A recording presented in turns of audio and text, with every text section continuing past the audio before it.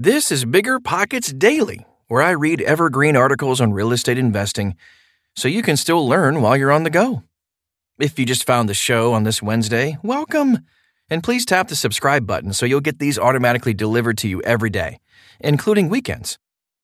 We know you've heard it before. Cash flow is getting very hard to find. There's always long distance investing, but you may be thinking, I don't have a team, enough experience, or the market knowledge to get in. That's where you're wrong. And it's also where Rent to Retirement comes in. Rent to Retirement offers fully turnkey properties that are newly built or renovated, leased and managed, allowing you to invest out of state with confidence. They've got single family, multifamily, new build, and syndication opportunities across multiple markets. They even have BRRRR deals with immediate equity. Rent to Retirement helps investors learn how to build a bulletproof business plan with the best investment and tax strategies around to help you reach financial freedom through real estate. There's no excuse not to get started in real estate investing when you have the right team and systems already in place. To learn more, visit rent2retirement.com. That's rent2retirement.com. Or text REI to 33777. Again, text REI to 33777.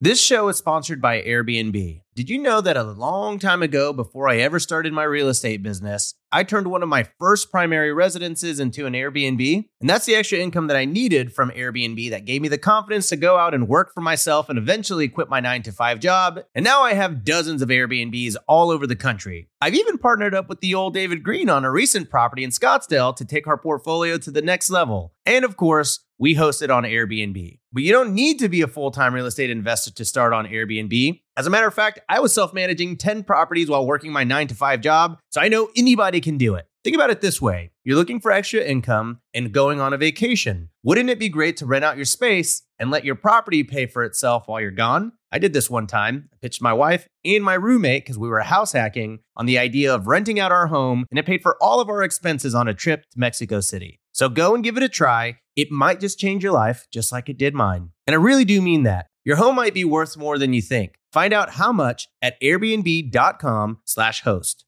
Managing your finances used to be a pain. It was either useless apps or overcomplicated spreadsheets. Ugh. But now, with Monarch Money, managing your money is easier than ever. Monarch is the top-rated all-in-one personal finance app. It gives you a comprehensive view of all your accounts, investments, transactions, and more. Create custom budgets, track progress toward financial goals, and collaborate with your partner. And now, get an extended 30-day free trial when you go to monarchmoney.com/bigger. Unlike other personal finance apps, Monarch's simple, intuitive design makes it easy to set up, customize, and use. You can even collaborate with your partner, family, or financial advisor at no extra cost to get a joint view of all your finances. Customize your dashboard, notifications, and budgets with the tap. After trying out Monarch for myself, I understand why it's the top-rated personal finance app. And right now, listeners of this show right here will get an extended 30-day free trial when you go to monarchmoney.com/bigger. That's monarchmoney.com/bigger for your extended 30-day free trial. Beyond BRRRR, Taking Advantage of the Arbitrage Opportunity in Real Estate by Andrew Sirios. Outside of perhaps David Green, I have been arguably the biggest proponents of buy, rehab, rent, refinance, repeat, otherwise known as the BRRRR strategy. The BRRRR strategy has been very good to me and many others. But alas, my dear friends, all good things must come to an end. Okay, the word end might be a bit hyperbolic here. The BRRRR strategy is by no means completely over, and it will certainly come back in full force one day. No real estate market stays the same forever. That being said, the BRRRR strategy is not the ideal way to invest in real estate at this particular time. And the reason for that is simple. There just isn't much out there. Unprecedented low levels of inventory. It's strange to think back to the beginning of the COVID pandemic when virtually everyone was screaming that the sky was falling and that the housing market would be doing a redux of 2008. Yeah, about that, that is not what happened, obviously. Rather than the bottom falling out, the housing prices have skyrocketed during a nearly unprecedented nationwide lull in for-sale housing inventory. Back in April of last year, Jackson County, where our operation is based, had an unheard of 0.6 months of inventory. For reference, a balanced market that favors neither buyer nor seller typically has a full 6 months of inventory to offer buyers. And as late as December, the dial had barely moved, and only 0.8 months of inventory remained. That means that for every 5 properties sold in a month, only 4 remained on the market. The likelihood of getting a property under contract in less than 30 days is over 50%. For example, I was recently trying to buy a home to live in, and everything, and I mean everything, was getting multiple offers and going for over asking. I'll remind you, I live in sleepy old Kansas City, Missouri. One home had 14 offers in its first week. Eventually, we were able to sneak through for only $15,000 over asking. I should consider myself lucky. In Washington, D.C., a home recently went for a cool $1 million over asking, as did a house in San Francisco, and one in San Jose, too. Meanwhile, home prices set records, as noted by Forbes. Home prices hit an all-time high of $359,975 in the 4-week period ending November 21st. This was up 14% year over year, the largest increase since early September. Active listings fell 22% from 2020 and 41% from 2019. And the hits just keep on coming. 43% of homes sold above list price, up from 35% a year earlier and 21% in 2019. The average sale-to-list price ratio, which measures how close homes are selling to their asking prices, has declined just 0.1 points, from 100.6% to 100.5% over the past month. Given this information, it would seem rather obvious that it is not a particularly easy market for buyers. The challenge for BRRRR in this market. Please don't get me wrong. It is still possible to BRRRR out in this market. In other words, be all in for 75% of the market value of a property so you can refinance out all your investment. We have done so on several occasions recently, including a rather large portfolio. It's just quite a bit more difficult to find such deals. If you are actively marketing for leads, you will likely have to spend more on mailers and or SEO to find sellers motivated enough to sell to you at such prices. From the MLS and wholesalers, such deals are few and far between, to say the least. Indeed, there are very few REOs or people in foreclosure right now, as anyone who's behind on their mortgage can simply list their house for sale, and odds are they will get a full-priced offer the same month. The same would go for an out-of-state landlord with a fixer. Thus, it's important to hit that 75% ARV on new purchases. Again, it's not impossible, but it's very hard to do so consistently at volume. So, if you demand only BRRRR deals, you will likely either be spending a lot in marketing dollars, which will make any extra profit on these investments a wash, or may find yourself sitting on the sidelines while twiddling your thumbs and waiting for the next crash. Speaking of which, I should probably address why twiddling the thumbs is not a recommendation I would make. Why the market is unlikely to crash. This qualifies as a prediction, so take it with a grain of salt. That said, it appears unlikely that the real estate market will crash in the near future. We may see a leveling off or even a minor correction due to affordability issues, but the dynamics of the economy overall don't look anything like they did in 2008. The first major thing to note is inflation. Right now, inflation stands at 7%, the highest it has been in decades. We'll return to this shortly. And even if the supply issues are resolved, this is unlikely to stop anytime soon, as an enormous amount of dollars have been added to the money supply by the Federal Reserve since the start of the pandemic in early 2020. All things being equal, more dollars in circulation makes for higher prices. As such, it would appear inflation is here to stay for the foreseeable future.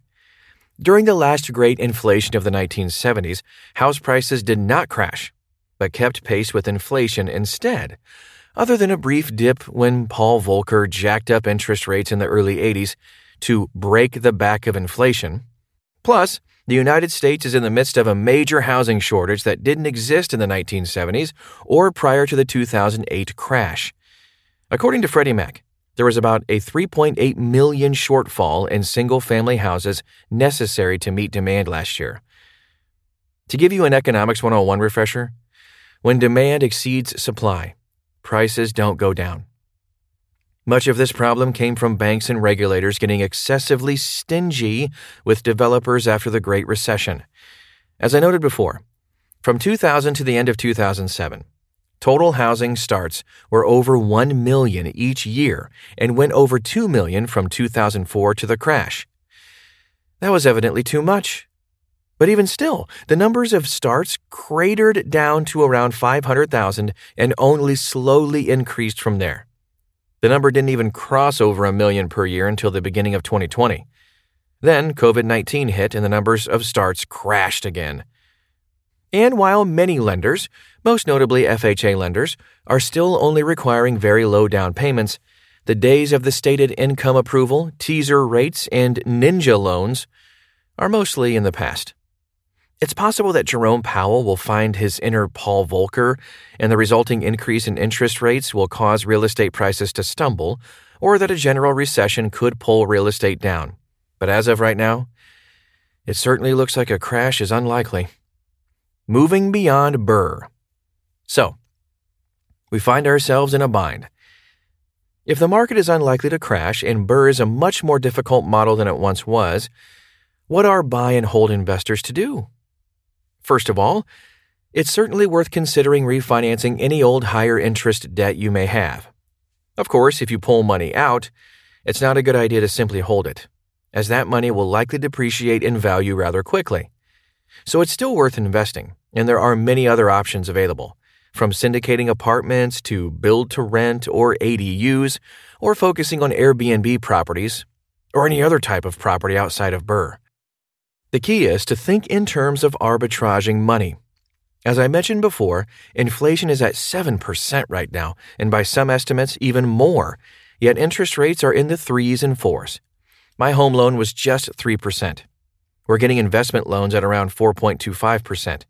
According to NerdWallet, the average interest rate on a 30-year fixed mortgage was a mere 3.559%. On a 15-year loan, the rate drops to just 2.659%. Needless to say, those rates are absurd. Inflation should not be higher than the interest rate you can get on a house.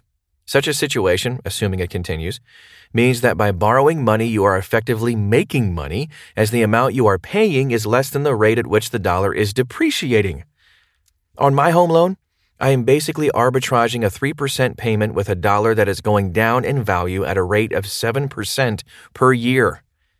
And that doesn't even account for all the other benefits of real estate ownership, such as principal paydown and the depreciation write-off. Of course, inflation might abate some, but with all of the money that has been printed recently, it's hard to see a major change coming. Right now, the big opportunity is to lock in extremely cheap loans. Go for the fixed rate loans, though. I would avoid adjustable rate mortgages, and the longer a fixed period I could get, the better. It's hard to imagine this state of affairs can continue much longer. I would still not settle for buying at market rates, though. I would always look for at least some sort of discount. A much smaller discount would suffice, however, if I could get in with long-term debt immediately on a property that cash flows well. In other words, can ride out a short-term storm in case there is a recession.